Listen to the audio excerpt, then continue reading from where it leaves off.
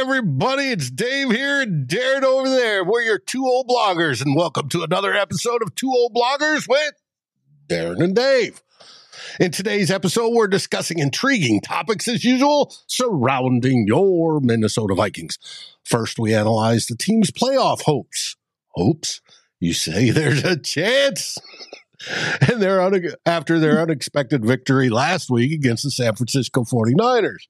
Can the Vikings capitalize on this momentum? Big question mark. We'll have to see. And secure a spot in the playoffs? Well, they're going to have to keep winning, and we'll find out how. Next, we're going to focus on the breakout performance of Jordan Addison, the young rookie built for speed.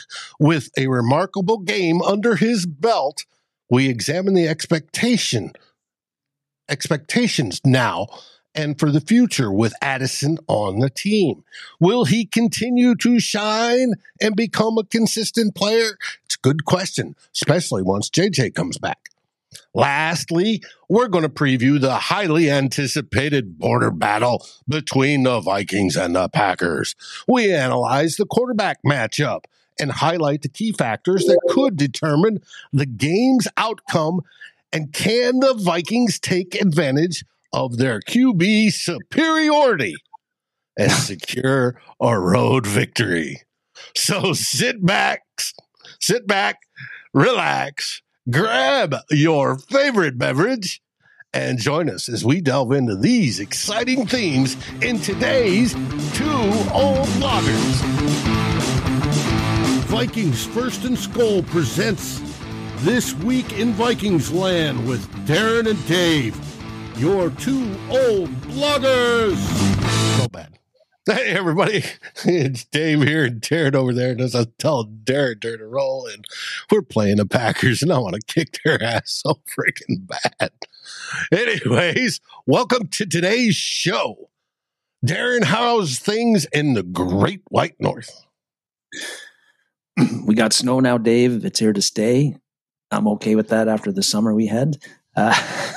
No more fires. That's right. Yeah, no more fires. And just had a fantastic week, Dave. After Monday night, I've been on cloud 10.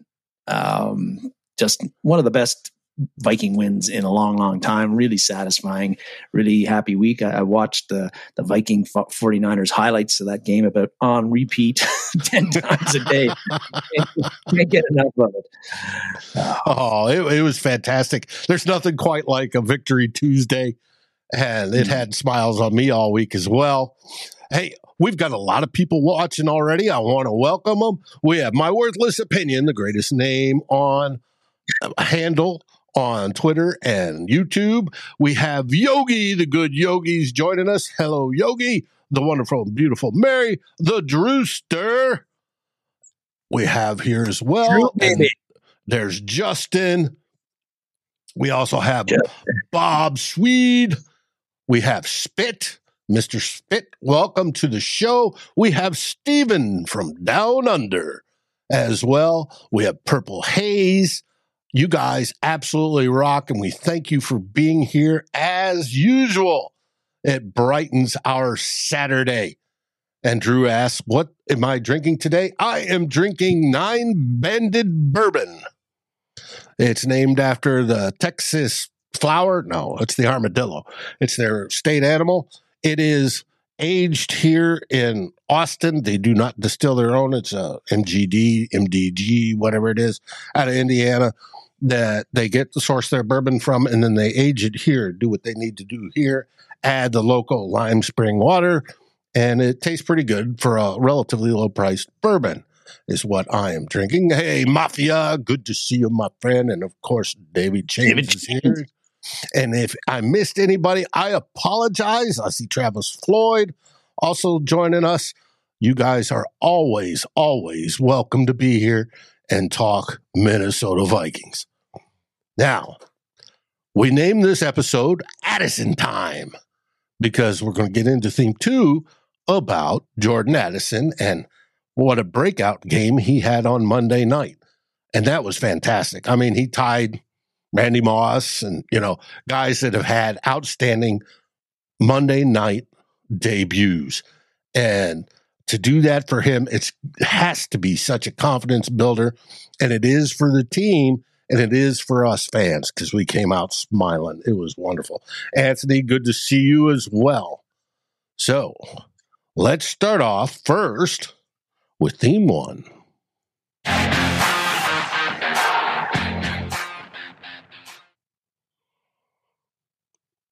Playoffs. Yeah, I hate to break out the old Jim Mora cliche, but it never gets old, that one. Want to talk about, like you were talking about earlier, Dave. For me, a Monday night, really exciting, and for me, unexpected victory for the Vikings. And it's amazing how that win changed changed the perception of the Vikings, I think, team on a national level. At 2-4 before that game, nobody's talking about, no talking heads nationally, and not even a lot of Viking fans are talking about the Vikings making the playoffs. They don't think it's realistic. I'm one of them. Then they go, what? We are there. 3 hours later. Yeah, 3 hours later, you beat the 49ers, and then the same talking heads that weren't talking up the Vikings as a playoff contender are now saying, and one example is Chris Canty, the former Dallas Cowboys defensive tackle. He's on there saying, not only does he think the Vikings are going to make the playoffs, the Vikings are making the playoffs, according to him. And there was lots of Viking fans after that game really excited about the win and talking playoffs again. And I get it. You beat a Super Bowl contender like the San Francisco 49ers, like the Vikings did, to play as well as the Vikings did in just about every, most phases of the game. And that's exciting. That really gets you juiced up. And you look at the Vikings schedule over the next 10 games, and it's pretty easy to get ahead of yourself and think, hey, you see Chicago still on there. You see they got the Raiders on there. You see they got they've got they got the Raiders, they got the Bears, they've got Atlanta, and all. You've got it up there. So it's easy to look at those. The Saints again. It's easy to look at that and feel that not only can the Vikings definitely have a shot at getting to the playoffs and maybe even getting the NFC North title if they take care of business in what looks like a pretty favorable schedule for them. While the schedule's up here, you've heard me say that especially when we get into the game breakdowns, I always start out quarterback versus quarterback. Why? Because quarterback doesn't play each quarterback. They're playing against whatever that other team's defense is.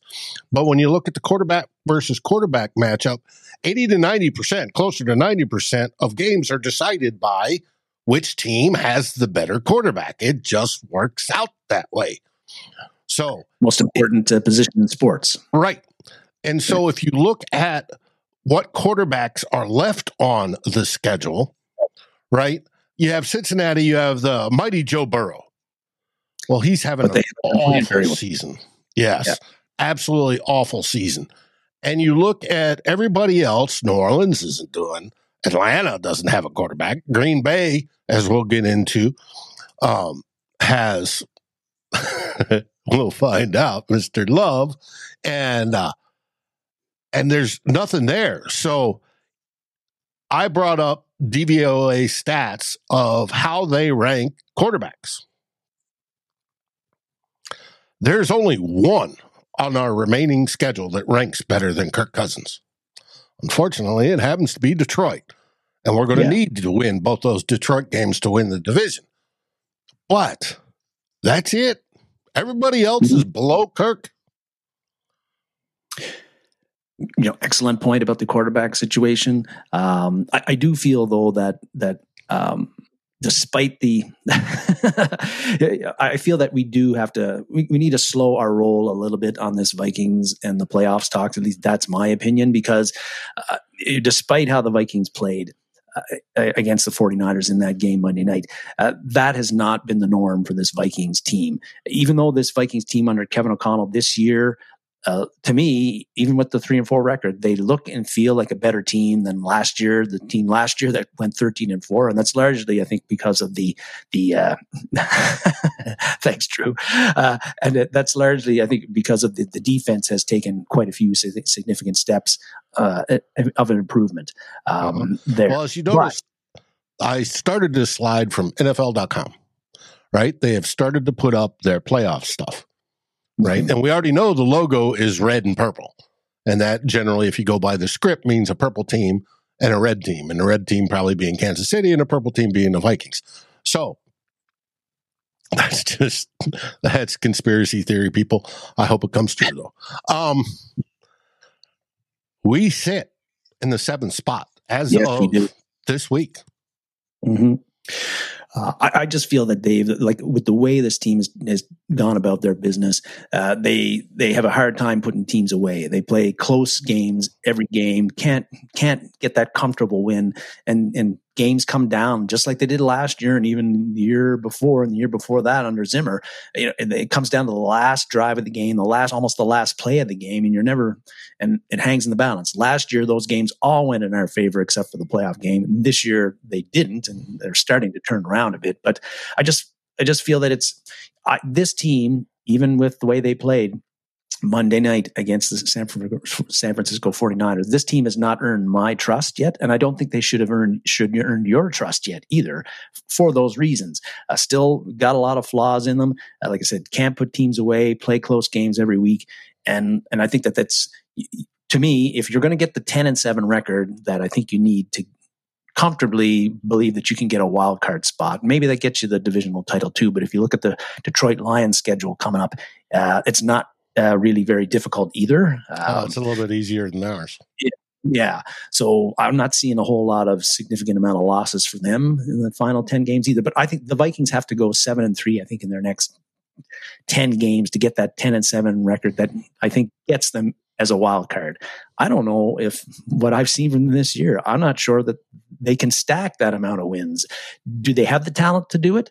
Absolutely, Dave. Can they do it? Absolutely. But are they going to do it? That is still a big question mark for me. Part of that is stop the dropsies, stop those mistakes. Yes. Whether it be putting the ball on the ground or dropping passes, start to eliminate those. And you're a long way there. Once you've done that, you're a long way there. The defense has improved greatly. Yes. The offense seems to be better sync. Kirk Cousins just played, I think, his best game ever. Now, granted, not stat-wise, it wasn't, but just the way his thought process and the way he moved around in the pocket, to me, was remarkable. I'd never seen him play like that, especially on a consistent basis throughout the entire game, and he did. And this is coming from me. And everybody knows how I feel about Kirk. You're a tough critic. If they can keep it up, it's a big if, because we know they have a tendency to play up or down to their competition. Mm-hmm. And I hope they don't play down to their competition anymore. I want to see some definitive wins. I'd like to see, 30 plus points on the offense. And I know Drew would too. Drew, fix the red zone. Yes. Hey, there's room for improvement without a doubt. They haven't reached perfection yet. There's plenty of room, but they continue to grow. I think we're going to be quite happy in the results. And I think Dave, again, I'm not trusting them. It'd be kind of typical Vikings where you have a killer performance like you did against San Francisco, even though it was only a 5-point victory, but we won and we were the better team in that game, which nobody outside of your purple homer would ever have predicted. Although I think Drew predicted it last week. He was expecting to win by more, which is credit to him. He would have been the first because everybody I was listening to, including myself, was thinking, Yeah. But it'd be just a typical Vikings for them tomorrow to lay an absolute egg in Lambeau, even though they are a better team, in my opinion. And even if they win that one, to go up into Atlanta the following week, against a team that's got a terrible quarterback and lose that one. That's the kind of things that the Vikings have conditioned us to believe are possibilities and often happen. I think, though, to get to that, start stacking those wins consistently, and where you get that 7-3 or 8-2 over the final 10 games. Again, that this team has the talent to do that. I think you mentioned some of the other things they have to do. Obviously, the turnovers and the drop passes. Drop passes were an issue last game against San Francisco. Lo and behold, the offense was looking pretty good. But I think a couple other things, and one of them is Drew touched on, is the red zone. I think it's even beyond the red zone. I think two things the Vikings have to do that I think if they improve this somehow, that it's really going to help them stack those wins. And one is getting touchdowns and not field goals or turnovers when you're inside the opponent's 10-yard line. The Vikings have had 16 drives or 16 opportunities where they've been inside the opponent's 10-yard line, and they have scored touchdowns on 9 of those. That's 56% of the time. Is that the story about Chris Gates you were referencing? Well, that's the other thing, but I think that might be part of it. But that 56%, that's not nearly good enough. And that's cost them against the Chargers. They went 1 for 4 when they were inside the Chargers' 10-yard line. Two of those situations, they had a chance to take the lead from them, and it turned into a turnover and downs and an interception. We know that lack of effectiveness in the red zone, particularly deep in the red zone, cost them. It almost cost them against San Francisco Monday night. They went 0 for 2. They were at the 2-yard line, Dave, and the 1-yard line on 2 separate. Couldn't get a touchdown either time. Didn't even come close. The failed tush push. Twice. Don't ever do that again, Vikings. So to me, if they can get Kevin O'Connell and the offense and the players can get to execute and come up with the right plays and the philosophy to get that up to 75% or 80% when you're inside the 10-yard line, that's really, think of how much different the Vikings game would have been against the 49ers if you're up by 9 late in the game, right? It's over. Closer to that mark that Drew and I talked about before the season of getting to the 30 points per game scored on the offense. If you can get down in the red zone and punch it in every time and not settle for 3. And I think part of the running game and its lack of effectiveness is an issue, and I think it's part of the problem. Christopher Gates from the Daily Norseman put up a post where he said Alexander Madison has had 15 carries in the red zone this year. He's gained 10 yards on those 15 carries, which is pathetic, and no touchdowns. So that is a problem. If you're able to run the ball effectively, especially deep down there, like really deep where you need a power game and a power back to push it in from 1 or 2 yards when there's no space, the D linemen are all crowded. We have not been able to do that all year. We don't have a rushing touchdown this year. Everybody knows that who's a Vikings fan. So that would really help. But it's other things too. I think, again, Kevin O'Connell's got to figure out, okay, if the running game is not doing it for us, how can we, spread things out, create more space deep down there and create the kind of right matchups where we get the good looks and the plays that can lead to more touchdowns.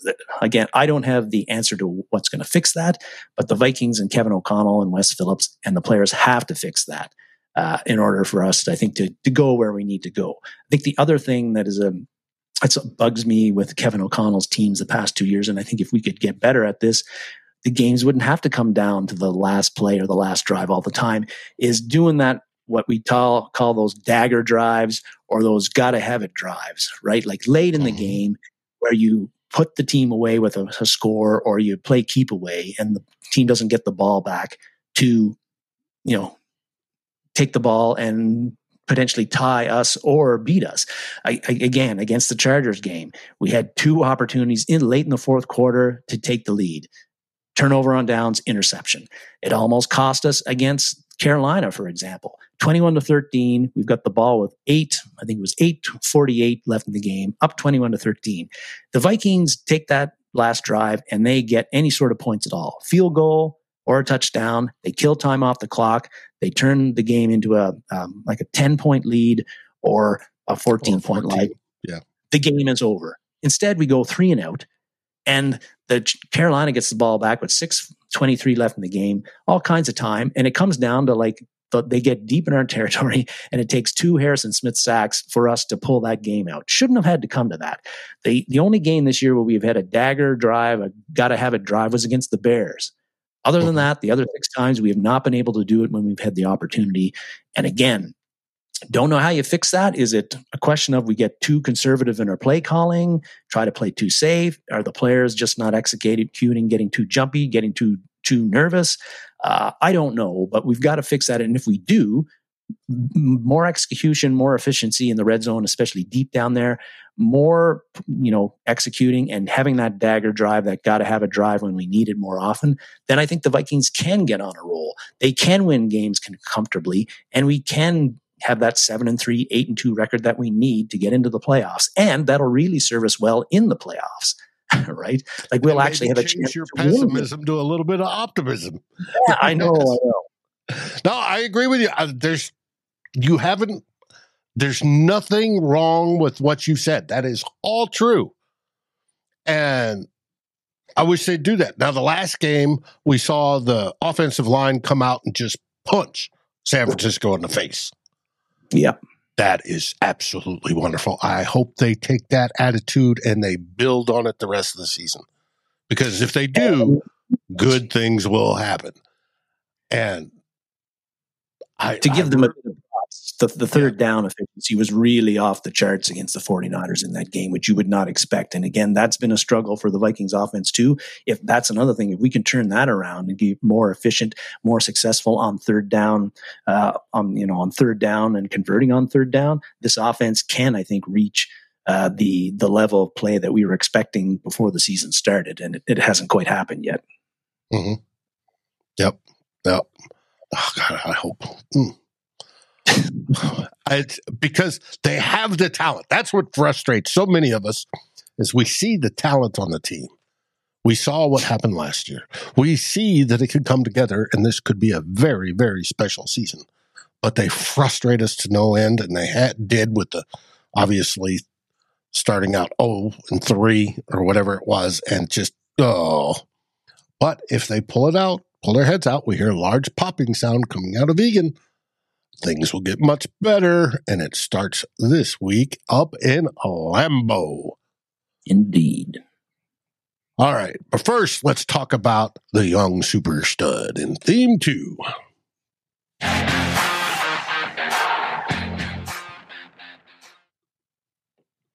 Jordan Addison, diminutive in size, but a giant when it comes to attitude. Sorry, everyone, that I'm scratching my nose. I didn't just do a line of Coke. It's just my nose is itchy as hell. But Jordan Addison, wanted to talk about him because and they had great expectations for Jordan Addison because Monday night, breakout game for Jordan Addison, 7 catches, 123 yards, 2 TDs, probably should have had a third. And that was like, I was talking to you during the game, is this like his coming of age game, I think it was, or like his breakout game? We've been waiting for a game like this from Jordan Addison, and he brought it at a great time. And that's the kind of game, of course, that on the national stage, Monday Night Football against a Super Bowl contender and a great defense, that's the kind of game that's going to catch people's attention. And sure enough, that's exactly what happened. Now everybody's talking about Jordan Addison, stud and all that sort of stuff. And I love to hear it. And it's something that I've been very happy with Jordan Addison this year and what we've got out of him. So it's great to see him have that kind of game. And it's a game that we need to have from him without Justin Jefferson in there. Like, we need somebody to step up and be the man. And Jordan Addison was the man Monday night against the 49ers. I think now the thing is that, okay, he's done it once. What can we expect from Jordan Addison? Is this going to be the norm? Is this going to be something we can expect to see from him game in and game out, particularly in his rookie season? Without without Justin Jefferson in there, he needs to have those kind of performances for the Vikings offense to function at the level that we want to. And, part of that is being targeted more. And we expected, Dave, that when Jefferson was out, and he's going to be out 4 games and maybe a bit more, hopefully not, but that he get targeted more than he was. And he got 10 targets against the 49ers. That was a season high. So that's always going to help your production a bit. But I think, again, happy with Addison, what he's done. I feel that, but up to this point, before that game, he'd had good numbers, not great numbers. There's been some games where he's been pretty quiet, and I think there's some games where he's been quiet, maybe even disappeared a bit. But still not disappointed with how he plays. But I think that this, even with Jefferson out, even with this breakout game, I think, again, maybe a little bit pessimistic, maybe, or whatever, or realistic, however you want to put it. But I feel that I don't know if this is going to I'm not expecting this to quite be the norm for Jordan Addison yet. I think that we got to expect, for most rookie wide receivers, Puka Nacua is blowing the doors off of things this year, partly because he's obviously a lot better than people thought he was going to be, but he also was into a pretty good situation in LA where they had absolutely nobody else options to throw the ball to other than him until Cooper Kupp got back. Right. But I think with Addison, like a lot of rookies, we got a little bit, I think, spoiled with Justin Jefferson. Initially, we draft him as a first rounder, Dave. And as soon as he got played and put in the starting lineup, he immediately was a high volume guy who got a lot of targets and a lot of catches and became the number 1 receiving option for the Vikings right out of the gate. That almost never happens with a rookie wide receiver, no matter what team they go to. Normally they're kind of a complementary option, a second, maybe even a third option. And that's what Jordan Addison was, most of this year. Like, if it with Justin Jefferson in there and TJ Hawkinson in there, he wasn't going to be the number 1 guy. So his numbers were kind of up and down. Not a lot of targets some games, not a lot of catches. But undeniably what we saw was that the big play potential is there, right? Like, he can blow the top off a defense. But I think I think his numbers are going to go up, and they should go up with Jefferson out. But I think, moving forward, I think we need to temper our expectations a little bit that 7, 123 and 2 TDs is not going to be the norm. Some games I think it's going to be, but I think there's going to be times, you look at him, he's smallish, he's 5'11", listed under 180 pounds. He struggles at times with press coverage. We saw that with Tre'Davious Ward really getting in his grill on that first pass that became an interception. And he's going to have to learn how to deal with that. I think there's going to be games where teams, especially with them game planning to stop him, he's going to struggle a little bit. There's going to be games where we say, hey, where's that Jordan Addison we saw in the 49ers game? And it's going to be up to other Vikings to step up. But I think his numbers are going to be good, but I think that we can't expect that he's going to be the stud game in and game out. I don't think he's quite there yet. Nonetheless, when JJ,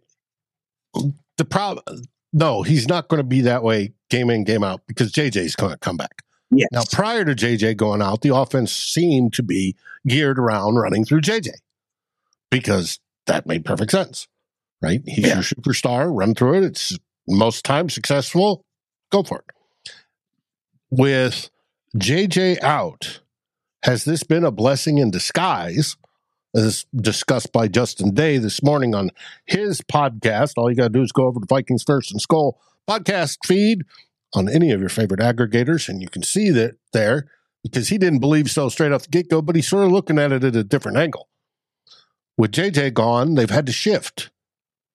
Kevin O'Connell's had to shift in his game planning and incorporate Addison more, and he stepped up, which is good. Now, and along with Kirk Cousins earns that trust that we all know Kirk Cousins loves to trust his wide receivers, earns that trust so that when JJ comes back, I think we're going to be a more well-rounded offense and able to get more production when Kirk goes from, option 1, 2, 3, looking across the field.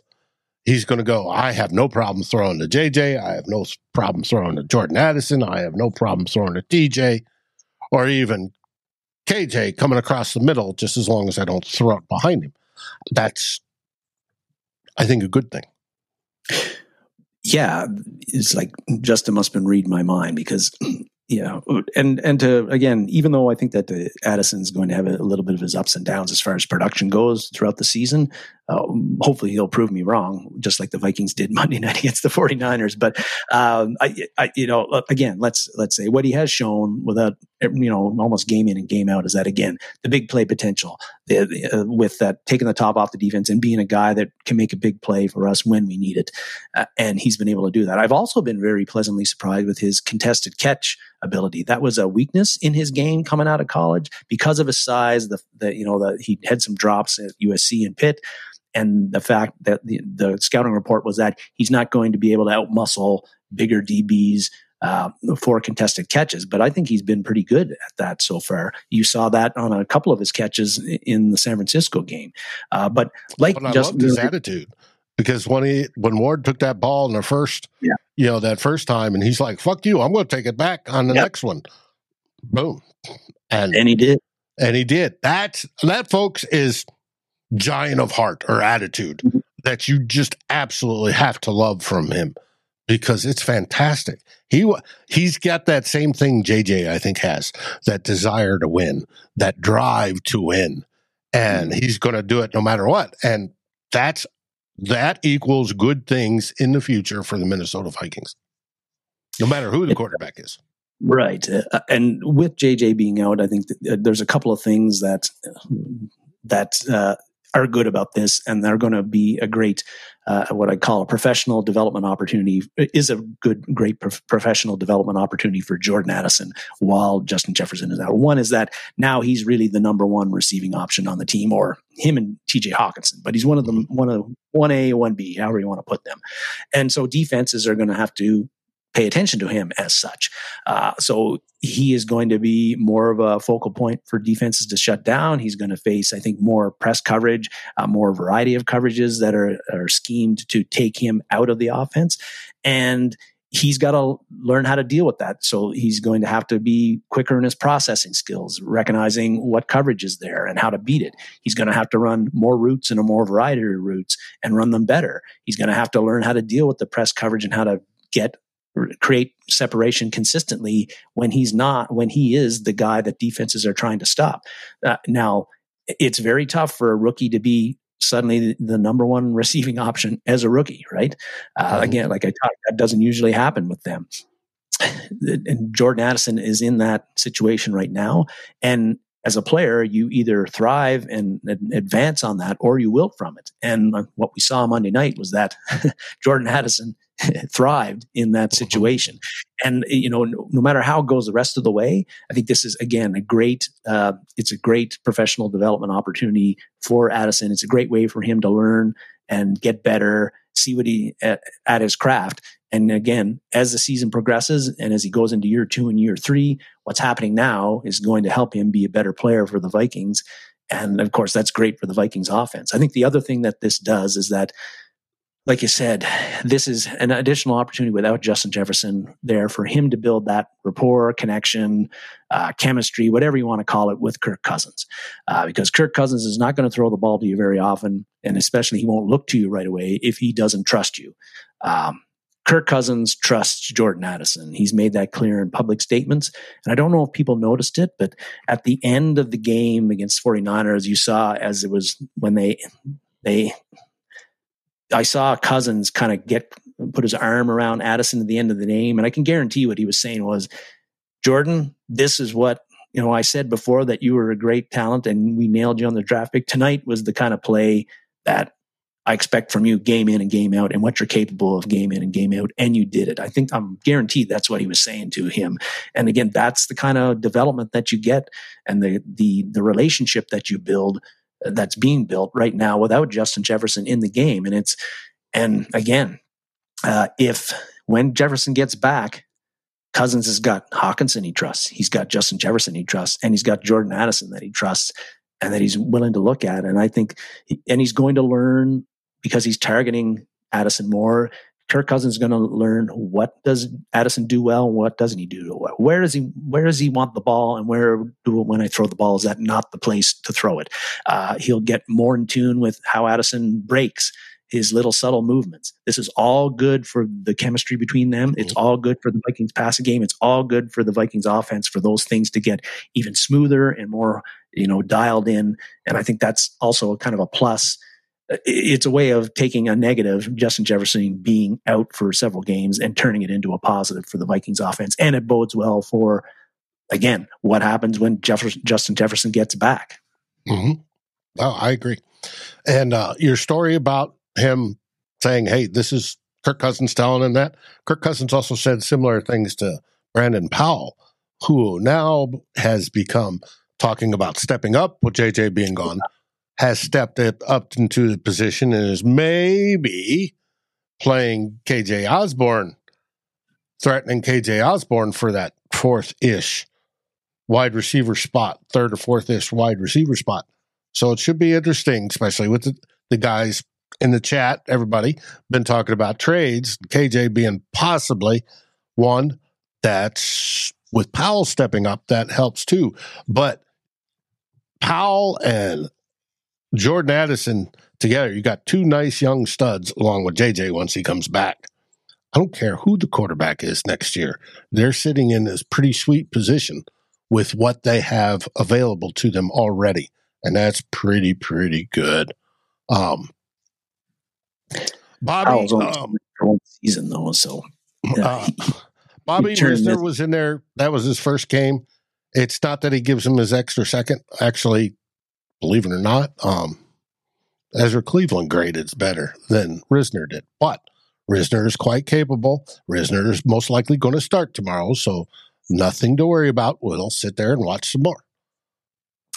Anthony's asking about what it would take for Cousins to be in the MVP conversation, and pretty simply, it would be the Vikings being one of the top teams in the NFL. That's what it'll take. Yeah, it'll be like Pat Mahomes having a down year because Kirk Cousins, even if he had superior stats than Patrick Mahomes, if both of them have the same record and Mahomes isn't sucking hard, Mahomes is probably going to get more votes just because he's Pat Mahomes and Kirk Cousins. True. Now, if we get up to, we're coming into week 16, we're due to play the Lions, and it's going to be between the Lions and the Vikings who win the division, and the Lions and the Vikings who come away with the number one seed in the NFC, or the possibility of the number one seed. So you figure Philly's lost, or seeds now here, Dave. Wow. If you're figuring Philly, well, he's talking about how would he get MVP? Okay. All right, Philly would have had to have dropped off a few games. Kansas City or San Francisco may have lost a couple more, right, to drop those teams down. He's got to be able to say, for Kirk to be it, would have to be such a big ramp up starting these last 2 weeks with the win over Chicago, which seemed to be a struggle, and then the win, we punched San Francisco in the face, and we came away victorious on that, and then build on that to where they're suddenly doing the things we want, where they're scoring 30 points, where they're killing teams in the third quarter with no chance, with dagger blows, and keep going up and then running up stats on Jordan Addison and Justin Jefferson. I'd love to see Justin Jefferson come in and get another 1,000 yards and then move to like third on our passing reception list above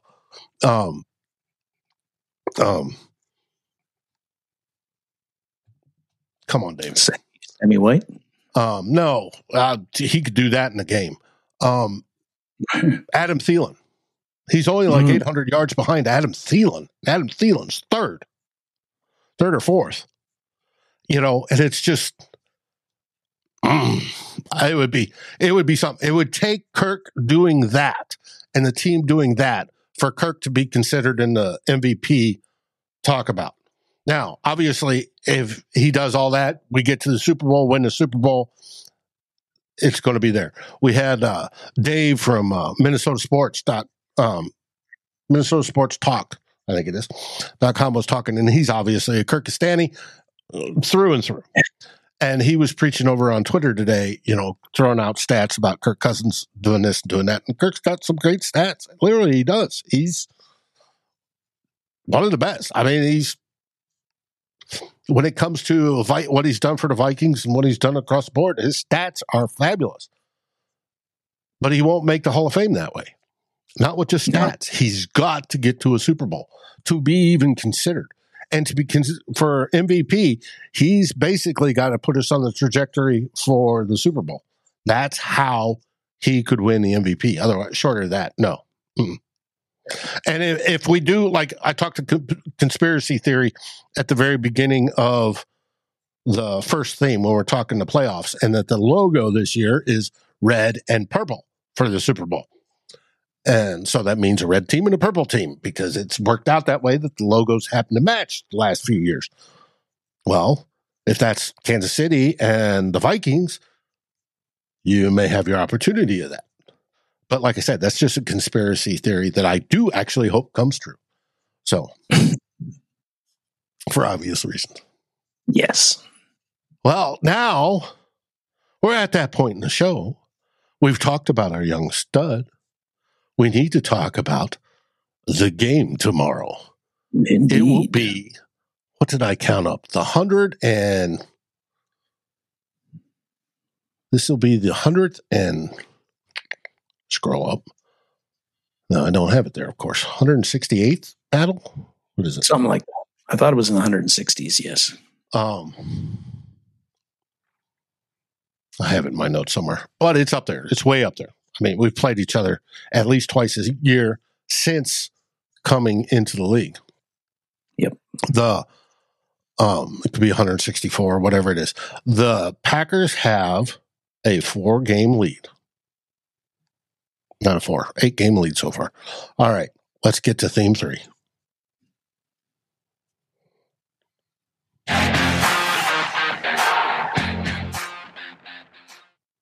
Vikings at Packers at Lambeau Field. Yes. And here come the slides. Here comes your slideshow, Death by PowerPoint. Yes. I hope they are a little bit better than PowerPoint, but we'll see. All right, we'll start out with the injury reports. We do know the players on both sides are on IR, and Packers put a couple on IR, but out of the ones that are in the possibility to play and questionable, this is what you have. For your Minnesota Vikings, Brian Asamoah is out with his, I think it was an ankle injury he suffered late in the game last week. Where he got that one. He barely plays. I know. Not special teams. Ezra Cleveland is questionable. Most likely you'll see Dalton Risner starting. Wide receiver Jalen Naylor is questionable. If he is a go, he will be upgraded from his IR eligibility window to the roster. And on Friday, Kene Nwangwu was downgraded as questionable. He was out due to an illness. That's why you got the little pukey face there. Okay. At least it wasn't a back issue like what kept him out for right training camp in the season. So no, he was just sick. Packers, you have Jair Alexander is questionable. Edge rusher Devondre Campbell, I'm sure a long lost relative to you, is questionable. Yes. Tight end Luke Musgrave is questionable. All these guys are starters. And center Josh Myers is questionable. So they are pretty beat up. And I've heard some whining from Packerland that, so, whatever. All right. Now, as I've stated before, we always start out with battle of the quarterbacks. Quarterbacks don't play each other, but 80 to 90% of games are decided by who has the better quarterback. The better quarterback is easy in this one. It is Kirk Cousins. PFF has them at their power ranking. Kirk is 10th and Jordan Love is 23rd. Well, I wanted to dive deeper into the quarterback stats. I dug up an old slide, and here we have it. As you can look, we have PFF grades, what they are under pressure, big time throws, all that, yada, yada. We have DVOA and DVOR, and we have the Elias Sports Bureau, when it comes to QBR, rating, and completion percentage. Everything on that chart, everything except for the minor thing of big time throw percentage, Kirk Cousins is better at. Now, the big time throw percentage is 3.10 for Jordan Love, whereas 2.85 for Kirk. Kirk hasn't done that many big time deep throws this season. It's more medium route type stuff, short and medium. Well, that's okay. But the difference is Jordan Love doesn't throw as often as Kirk does, for one thing, and doesn't complete as much as Kirk does. So you can probably, just the difference there, disregard that stat. This is all Kirk Cousins is by far the superior quarterback tomorrow. And look at that rating under pressure, Dave. I know that's got to be a record for him. 108.1. That is outstanding for any quarterback. And to have that under pressure is like, holy shit. Dudes, like I said, especially last week, he's playing out of his mind. That's between last year and this year, Kevin O'Connell's gotten into his brain and changed his thinking a little bit. Unlike what Zimmer could do. Zimmer was, a pure, I hate your guts, and if you fuck up, I'm going to shove my boot up your ass type of coach. Zimmer never talked to him, so he couldn't get in. Well, he yelled at him a couple times, but that was, and he had an aneurysm as he'd come off the field. But, that was obvious. Kevin O'Connell has helped Kirk and how he plays and how he thinks so much more since he's been here, and that's actually a good thing, a very good thing. All right, we'll get to the offense. Vikings offense stayed steady in PFF with a power ranking of 6th in the league. You wanted another positive thing to look at why we may be in the playoffs? We're the 6th ranked offense in the league per PFF, for God's sakes. All right. For DVOA, we're ranked 14th. We went up a little bit. We're 14th in the pass and 24th in the run. When we get to Elias, we're 11th. Overall, that's how they rank us on the traditional stats. And Elias Sports Bureaus is the one, your box score stats that you see on ESPN, NFL.com, CBS, everywhere else that you grew up with, the papers, etc.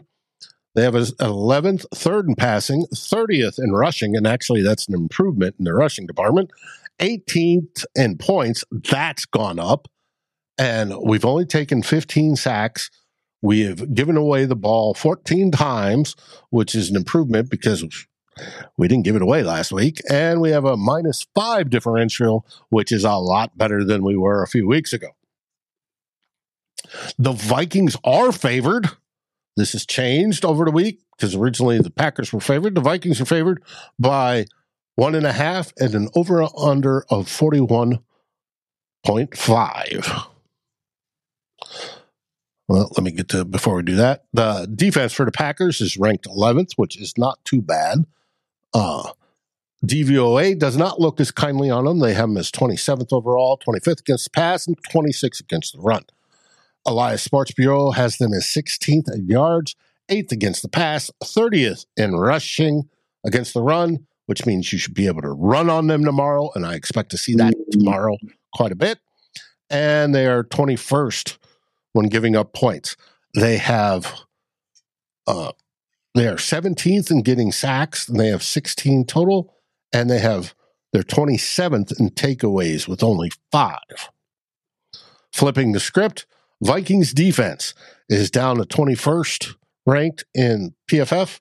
They stay even on DVOA at 15th, 16th against the pass, 12th against the run. They're improving on the run, believe it or not.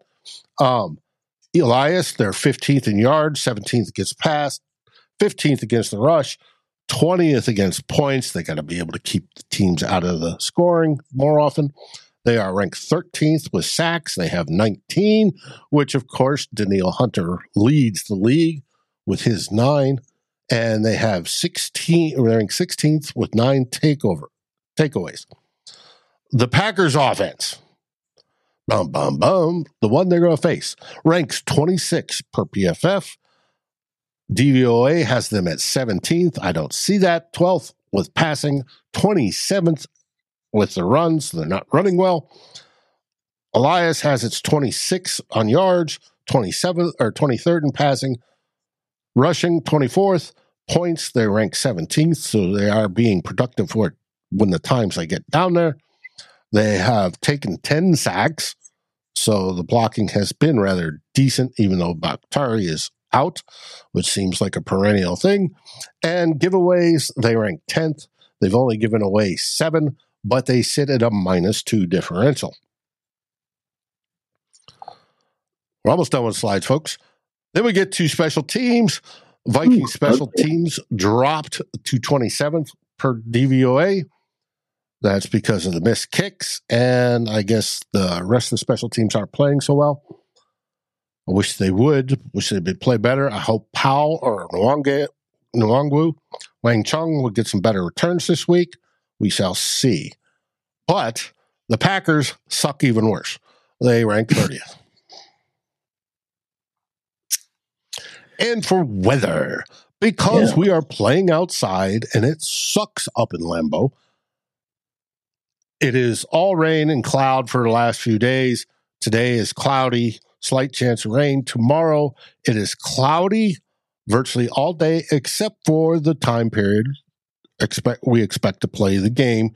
It will be mostly cloudy, and mostly cloudy goes down as about 75% cloud cover.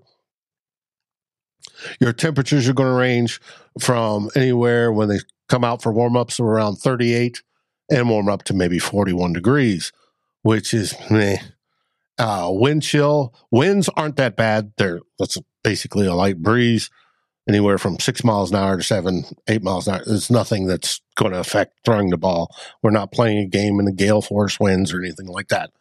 But it's going to feel like it's in the upper 30s during the game, which is not going to be excessively pleasant, but it's not too much of a hindrance either.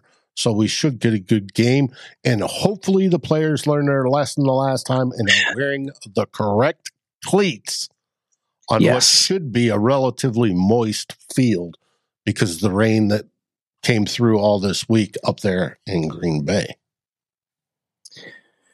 Yeah, let's hope they listen to the training staff and wear the cleats that the training staff tells them to wear, which they didn't do last year, or at least some of the guys didn't do last year.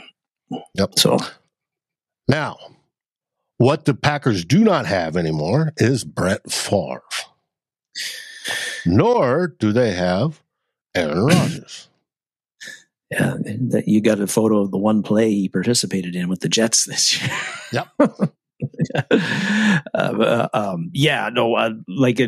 If you want to look at like what's the number one reason why the Vikings should win this game and why they're favored, it's because for the first time since 1990, before 1992, since 1991, I guess, before the Packers traded for Brett Favre. So that would be 1991. This is the first time, and other than that, in 2017, when Aaron Rodgers was out for the most of the year, the Vikings actually have a pretty sizable advantage at the quarterback position for the first time since 1991, and that's because that team from Wisconsin, they don't have Brett Favre anymore, and they don't have Aaron Rodgers anymore. They got Jordan Love, and Jordan Love he started out pretty good first 2 games, but he's struggled since that point, and you already threw up all the stats, Dave, but he's completing 58% of his passes.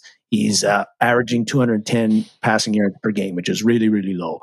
He's tied for second with a couple other guys for most interceptions in the NFL right now with 7.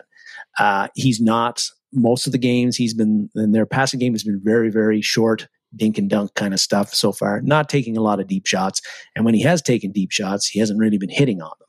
So anyway you look at it, like you showed those stats up there, like when it comes, other than scrambling ability, Kirk Cousins is the better quarterback by far than Jordan Love. And the Vikings have not had that be the case, where they've had their starting quarterback is vastly better than the Packers starting quarterback since like forever. It seems that way. We were youngsters back then, but yes. Yeah. So that is a massive advantage that the Vikings have coming into this game that they haven't had for 30 some years, and I don't think that can be overstated. And it's pretty important. And I think the Love's struggles are a big reason why the Packers, get this in the past 4 games. That team from Wisconsin has been outscored 63-6 in the first half of their last 4 games. So they are playing behind. They're behind the 8 ball in the second half. And when you don't have Aaron Rodgers or an elite quarterback to bail you out of that, it's hard to come back when you are behind by 2 scores or more going into the second half. Your offense, your quarterback just can't bail you out. So big things there. Another thing that's been a bit surprising with that team from Wisconsin's offense this year is that their running game has really struggled. It's got a little bit better the past 2 games. Part of that is because Aaron Jones has missed 3 games, and Aaron Jones over the years since he got into the league in 2017, he's been, I think, a Vikings killer, running the ball and catching the ball out of the backfield. Looks like he's going to play Sunday. He did play last week against Denver, but he wasn't. But A.J. Dillon got the bulk of the carries in that game because Jones isn't quite 100% yet, and Jones' comments this week also indicate that he's still not going to be 100% when he plays with the Vikings. So he still might not be the number one guy. You probably see more A.J. Dillon than Aaron Jones, which is a good thing for the Vikings, I think, because a healthy Aaron Jones is a problem for everybody, and he's particularly been a problem for the Vikings over the years. But even if Jones was there, I like the Vikings matchup on the running defense. There's been a couple of hiccups. Obviously, the Eagles games was horrible. The Bears game, we didn't really have very good run defense either. I look back and the Bears ran for 160 yards on us in that game and 36 carries, which is a bit surprising. But other than that, last week, you look at it, the 49ers running game, which I think is one of the best running games and has been for a number of years. With Chris McCaffrey in the game, we absolutely stuffed their running game last week. They got very little. Very little. And so if you can do that against the 49ers, I think, I feel good about the Vikings' ability to limit the Packers' running game and render them mostly ineffective. And if that happens, Dave, I don't think that Jordan Love can beat the Vikings through the air. It's just not, I don't think it should happen. I don't love the Vikings cornerback room right now. I think Byron Murphy, Caleb Evans, and now Andrew Booth Jr., they give up a lot of completions. They do play off coverage, and that's partly by design, but they're not making a lot of plays out there. They're not breaking up a lot of the passes. They're giving up a lot of completions, not a lot of big plays, but a lot of completions. Opposing quarterbacks are completing a ton of passes against them, generally for, pretty good yardage. But still, Jordan Love, if the Packers are in 3rd and long, 2nd and long, a fair amount of the time, Flores is going to blitz the shit out of Love. And Love is not very good under pressure. We get pressure on Flores, and we will, because Flores has been able to do that. It's just that we've played some pretty good quarterbacks in the first 7 games, and sometimes those guys just beat you.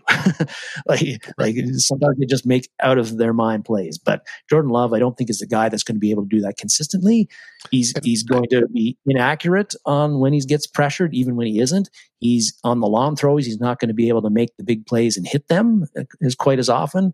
And I don't think that the Packers offense is going to be able to be effective enough to score the 20-plus points they're going to need to win this one.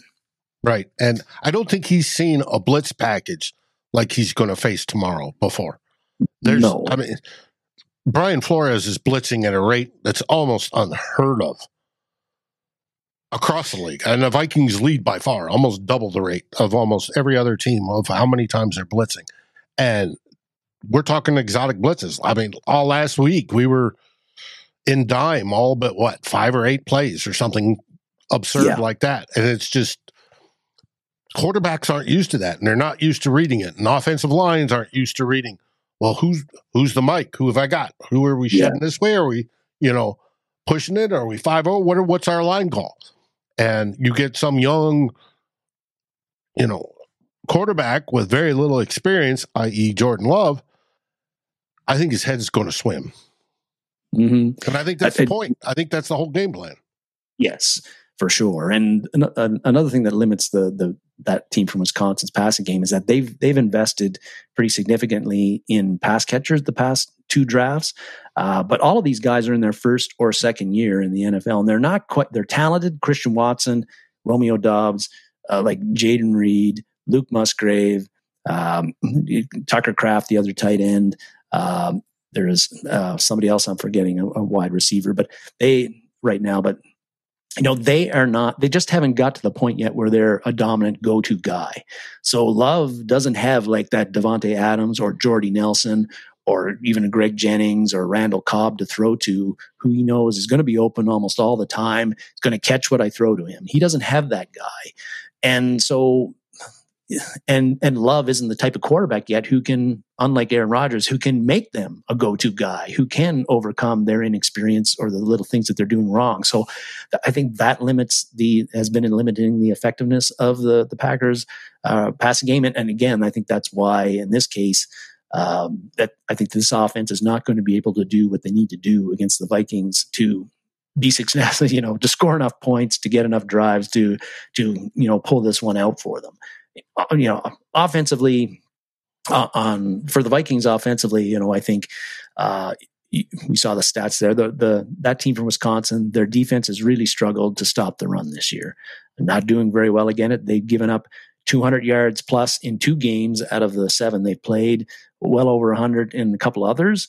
And so that is, like you said, is that going to be a focus for the Vikings offense? The problem with here, of course, is that the Vikings running game has not been very effective itself. I'm not confident that we can capitalize on this weakness with the Packers. But particularly if Alexander Mattison is still, and he will be, your number one guy. Yeah, I'd like to see Akers pull it the duty, but don't bet on it, folks. No, and like Akers ended up getting more touches than Mattison last week, but he didn't play more than Mattison. Mattison was in the game more. Mattison had 10 more offensive snaps than Cam Akers. But maybe we have seen a bit of a shift with last game where Akers is it's going to be more of a 50-50 or a 60-40 for Mattison to Akers kind of thing, and a bit more equitable. And I would be happy with that. And then after that point, Akers has got to take advantage of those opportunities and show that he's the guy that should be number one, and then maybe it'll happen. But I'm not convinced that the Vikings running game can really roll it up on the Packers. It'd be great if they do. I think they're going to try, but I don't know how effective that'll be, because the Packers, I think their defense has underperformed so far, Dave, but they've got good players like Kenny Clark. We've seen him for years. He's a good interior guy. Rashawn Gary's a very good edge rusher.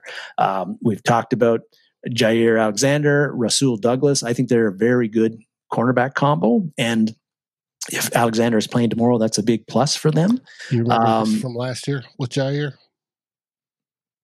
Oh, yes.